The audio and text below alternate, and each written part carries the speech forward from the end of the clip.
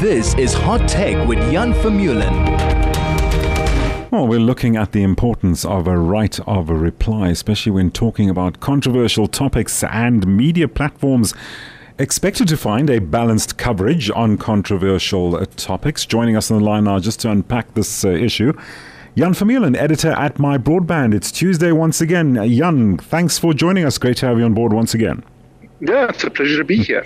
So, Jan, based on what I've just how I just introduced this topic of discussion, I was interviewing advocate Mark Oppenheimer yesterday regarding, this ICJ, International Court of Justice verdict on Israel regarding interim measures Israel must take regarding the war in Gaza, and it appears that this interview has been blocked. So what exactly, how do you read the situation? What are we looking at in South Africa at the moment, or anywhere else in the world? Are we seeing bias restrictions going on, given that we are supposedly democratic and we're supposed to have different viewpoints aired at a particular time? Yeah, it's an interesting one. I'd have to get more context about what do you mean by blocked. But well, you cannot access it. I've tried actually going to accessing the YouTube posting the site, but now it actually tells you it's been blocked, and that's what right. So an interview you conducted was YouTube has taken it down. Is that correct? No. An interview that was conducted by Newsroom Africa that he took part in. He told me about it yesterday. Yeah, so Google will have its own policies for stuff like that, and I'd love to go and look at what exactly happened there. But yes, this is a problem that these mass market platforms struggle with every day, and so they rely on user reports. Right. So they obviously have artificial intelligence that looks through content to try and prevent things. Like Facebook had a problem years ago where people were live streaming their suicides on Facebook. Wow! And so they had to build stuff into their automated screening to prevent that from happening. And the same thing with YouTube. YouTube for a long time was home to all kinds of extremist terrorist content. Right. And so they had to up their screening to try and make sure that ISIS and other terrorist organizations couldn't use the platform as a recruiting tool. And so that's one aspect of it. But to your question about right of reply, obviously it's scenario dependent, but in general, right of reply is enshrined in the press code in South Africa. So while other countries might, be more lackadaisical when it comes to how they handle hearing the other side, in South Africa, whenever you are reporting about someone, you have to give them the opportunity to respond to any allegations. Right. And not after the fact, and you have to give them enough time to respond. Enough time to respond is relative. That is not, there's not like anything in the code that says you have to give them X hours to respond.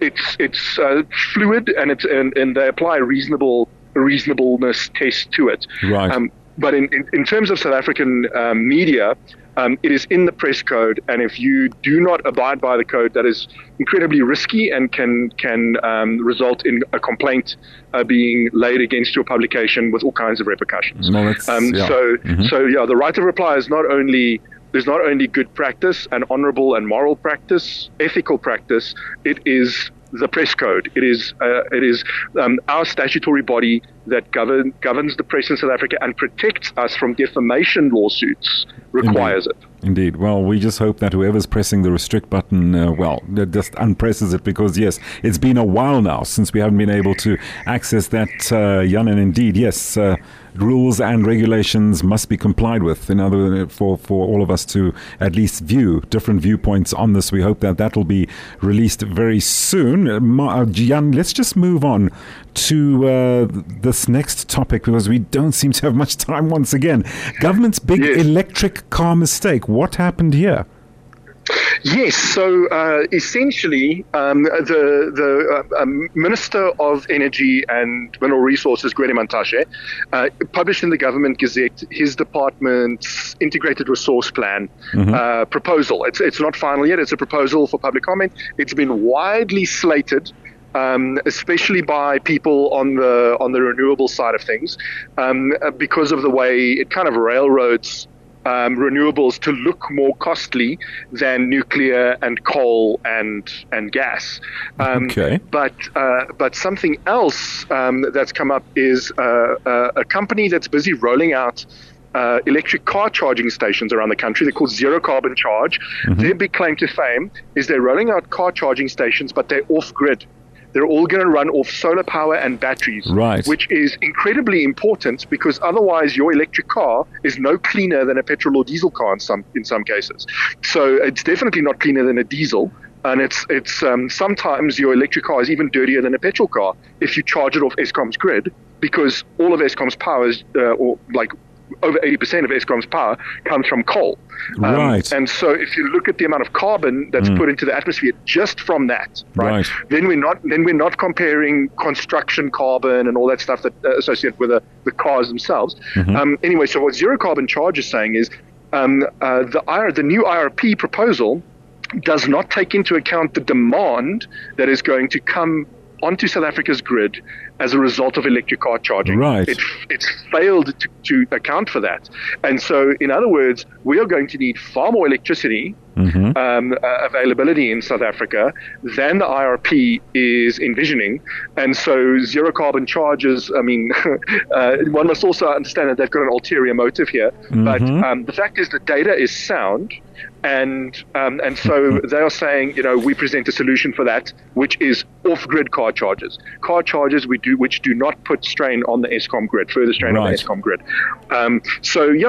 That's essentially the mistake that they highlighted, is that this IRP has failed to account for the fact that we're about to see an electric car revolution, and how are those going to get charged? Yeah, indeed. Right. So a bit more homework required in that respect. Obviously, it certainly spells out defeating the purpose of the objective there, Jan. Very quickly, South African sports streaming showdown. You've got less than 45 seconds. What's that all about? Difficult to get into it, but here's the cliff notes. SuperSport is great value for money. I know that's actually quite controversial. People hate hearing that. But SuperSport, offered by DStv, whether you want soccer and you've got Compact and Compact Plus to get you all the football you could ever want, or you want rugby, cricket, Formula One, and everything else, premium pay-per-view boxing, and you get your DStv premium subscription. If you compare that to what you have to pay to get access to all those sports overseas, SuperSport is a very good deal. There's so many sports that are locked behind pay-per-view gates. Boxing is one in particular where you can pay like $100 for certain showpiece matches. Just to watch one bout. Wow. You can pay that. Whereas on SuperSport, you just get it. With your 800 to 1,000 rand a month subscription, you just get these. And so we looked at various other sports streaming options available in South Africa, and even one that isn't available in South Africa that you have to jump through hoops to get by VPN. And SuperSport is great value for money. Okay, there you have it. SuperSport, great value for money. What do you make of that? Jan Vermeulen, editor at My Broadband. Jan, thanks very much for joining us once again on a Tuesday, just to bring us the latest on the hot tech scene.